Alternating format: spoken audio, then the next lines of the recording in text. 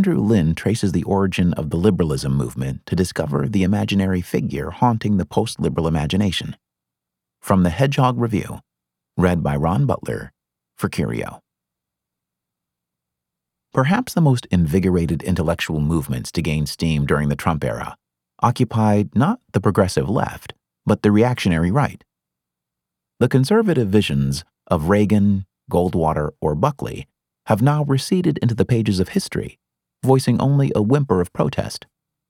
What stands in the wake of these older modes of conservatism is not yet fully determined, but various modes of populism, authoritarianism, nationalism, cable news antagonisms, and conspiracy-driven paranoia now contend for whatever will come next.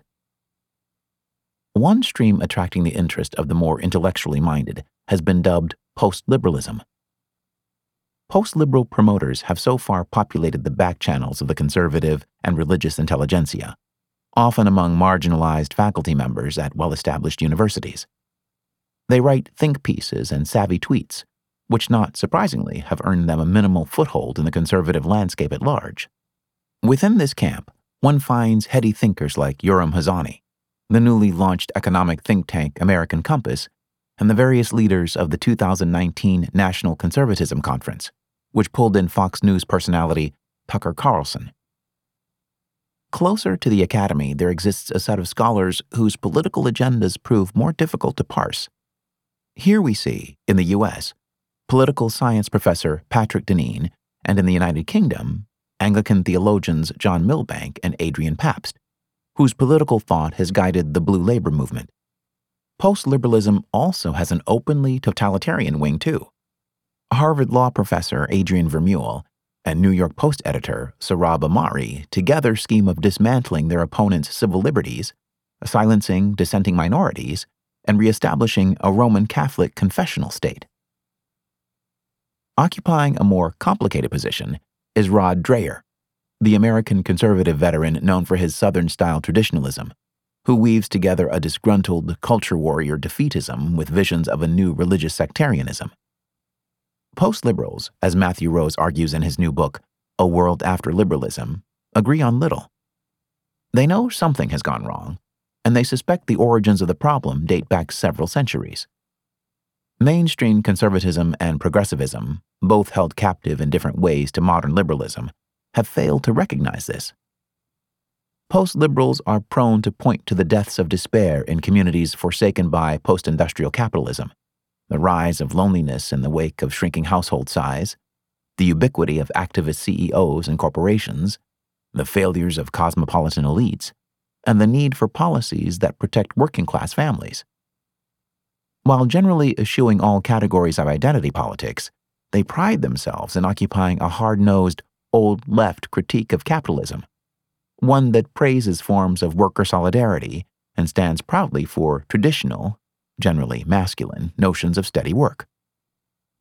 All paths forward require cutting away the malignant tumor of liberalism that proves toxic to the wider cultural order.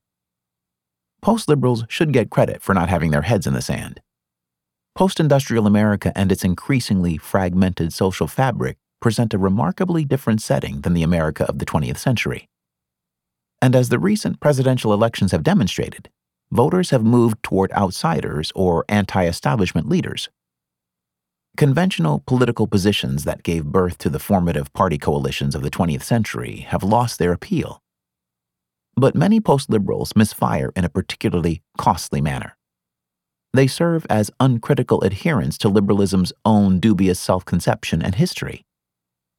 Post-liberals frequently find themselves parroting precisely the triumphant history told by liberalism's leading apologists. We live in a society, and increasingly a world, that has been remade in its image, Patrick Deneen tells us in his critical Why Liberalism Failed. All of our social ties, modes of relating, and political institutions have been purportedly taken captive by liberal logics. In the wake of this invasive logic, few institutions have withstood this onslaught. We are simply awash in liberalism. From this perspective, liberalism's own Whiggish history is easily converted into a declension narrative. Liberalism, so the story goes, liberated individuals fully from surrounding social contexts, authorities, and encroachments on autonomous will. Our social pathologies are a consequence of this Faustian emancipation. Social isolation, polarization, economic inequality, consumerism, moral relativism, and many others. That this is a truncated political imaginary is no doubt true. The liberalism of history reveals a political tradition beset by profound limits, chief among them a recurring failure to achieve either cultural hegemony or a fully coherent ideology of what liberty is. This is often misunderstood and viewed retrospectively as bugs in the code that merely required time to be worked out. The mid-century political theorist Louis Hartz marveled at how the American project synthesized the institution of slavery with the pure doctrine of individual rights in John Locke. But these bugs would more accurately be described as features. Liberalism is, and always has been, docile, easily syncretized, slow to the draw, and generally operating in catch-up mode. Ascribing a cultural dormancy to liberal ideas may yet be overly generous. Liberal progenitors have typically locked horns with one social form deemed illiberal, monarchical absolutism, titles of nobility, feudalism, while acting in complicity with others just as authoritative. Examples of this sort pile up. We see liberal progenitors defend freedom for colonists, but not their slaves, tolerance for Protestants, but not Roman Catholics, enfranchisement for men, but not women, equality for whites, but not minorities, property rights for settlers, but not those whose land they settled. A better history does not excuse, but rather puts at the center the salient power of hierarchical, traditional, and authoritarian social relations that proved enduring within the Western liberal order.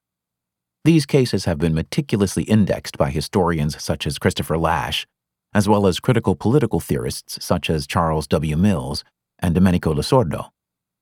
They include not just the long-standing institution of slavery, but also the racialized science that perpetuated a racial caste after slavery, the persisting gentry class in the South, the ethnic enclaves and immigrant diasporas of the 19th and 20th centuries, global conquests of colonization and imperialism abroad, the forced resettling and resocialization of Native American populations and their children, and paternalistic control over the working class by progressive-era reformers.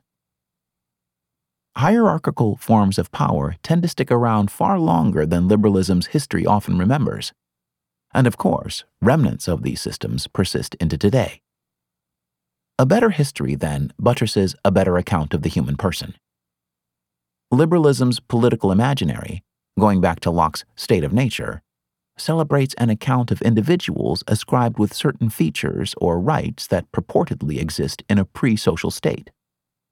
Locke's theories sideline the role of enculturation and customs, instead championing independent reasoning as a source for crucial moral knowledge. Similarly, Thomas Paine's political philosophy asserted that atomistic individuals possessed a natural existence originating in a realm of nature that precedes and transcends social relations and institutions. This metaphysic of individualism then gets mistaken as an actual account of how human societies work. Yet surprisingly, post-liberals often recreate their own version of this error. Deneen laments the rise of the liberal individual who has been liberated from all associations and relationships, from family to church, from schools to village and community, that exerted control over behavior. How the 21st century substantiated precisely the social reality conjured up by 18th century natural philosophy remains an obscured part of the story. Post-liberals would be better served by returning to 19th century critics, from romantics and conservatives to radicals, who knew societies functioned far differently than the shiny, neat abstractions of liberal political theory. Karl Marx inveighed against the contractualism of his era that built from the insipid illusions of the 18th century a vision of an isolated individual thought to be a product, not of history but of nature. Marx recognized that humans were social animals that, outside of society, would not be fully human. Sociologist Auguste Comte weighted his criticisms against the rights-based ideologies that guided the French Revolution. dismissing the strange metaphysical notion of a state of nature as a faulty grounding for a political theory. Comte saw such approaches as blindly adhering to faith that a purely intellectual action would lead to the adoption of a final, voluntary, and unanimous consent. These thinkers joined Alexis de Tocqueville and Edmund Burke, both of whom whittled away at the abstract notions of equality that came to a head in the French Revolution. All arrived at a position most sharply articulated by Burke.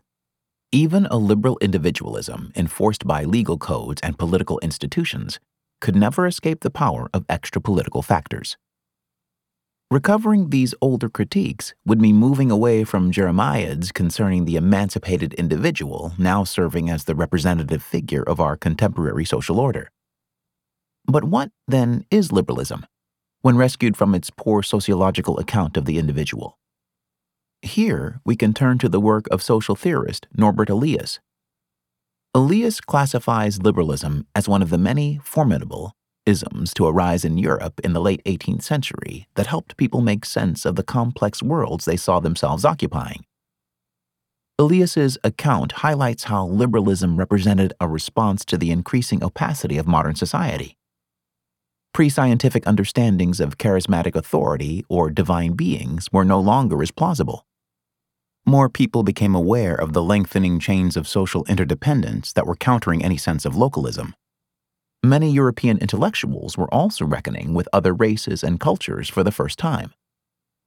A product of an increasingly opaque understanding of the social order, liberalism has, not surprisingly, left us with many blind spots. All of them, in one way or another, circle back to the flawed political imaginary promoted by liberalism and its corresponding history. Liberals have trouble reckoning with the forms of inequality and oppression that, as outlined earlier, appear to exist quite peacefully within modern liberal institutions, whether in policing, criminal sentencing, or conditions of incarceration.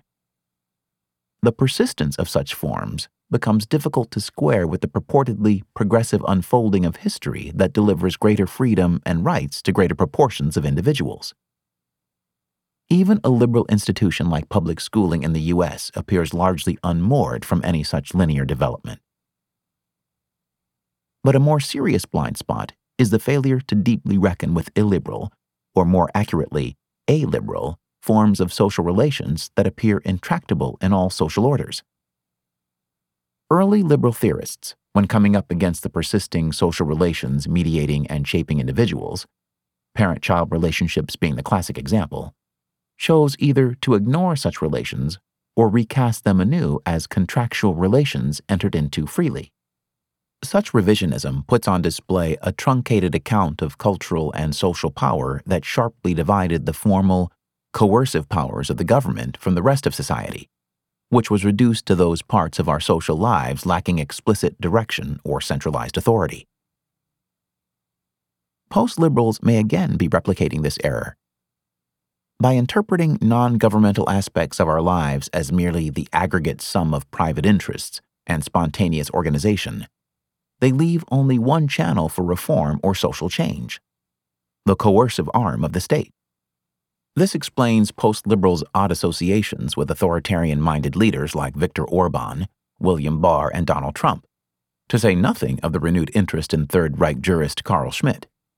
What unites such projects is the same apathy toward precisely those institutions or cultural forms that fell within the blind spots of liberalism's progenitors. Post-liberalism comes to embody a form of cultural criticism that ultimately does not believe in culture itself. Overcoming these blind spots entails recovering a different political imaginary, one that, as Matthew Arnold recognized, can attend to the inward workings of the human experience that formal politics often neglects. We can again find insights in Elias. In several essays on the relationship between individuals and the social order, Elias challenges the Cartesian view of the human by drawing attention to the very minimal inborn drives or inherited characteristics humans possess on entering the world. They instead acquire their personality structure or habitus that renders them not inherent or innate, but instead very deeply habituated in us by learning through social experience from birth onward. Elias thus turns our attention to precisely those social factors demoted by liberalism's preferred account of social reality, factors from which no individual achieves independence. Such factors shape how individuals acquire their mode of relating to one another, maintaining peace, caring for one another, or seeking isolation. We might then return to the imaginary figure haunting the post-liberal imagination. The individual purportedly stripped bare of all cultural entrapments by liberalism, now standing naked before the state with only his or her individual rights. Critics of liberalism should agree that such a person would stand little chance of flourishing as a human. But they can also contend, following the many critics of the 19th century, that this individual is nothing but a fictitious character invented by political theorists enticed by natural philosophy. Indeed, anyone alert to 21st century life could hardly accept the idea that the individual stands naked before the state. Even if more traditional social hierarchies like the family or the church have become attenuated, new forms of power, such as social codes, labor relations, and financial credit, shape the way that people live and work in contemporary society. A more robust post-liberalism would recapture the political imagination substantiated by the many voices of the 19th century that peered deeply into the social relations shaping a society. What such a post-liberalism would likely find is a need for a far more richly sociologically informed account of the human person and his or her inescapable interdependence upon those entrapments long demoted by liberalism's apologists. That was Where the Critics of Liberalism Go Wrong by Andrew Lynn for the Hedgehog Review on the 3rd of September 2021. Read by Ron Butler for Curio.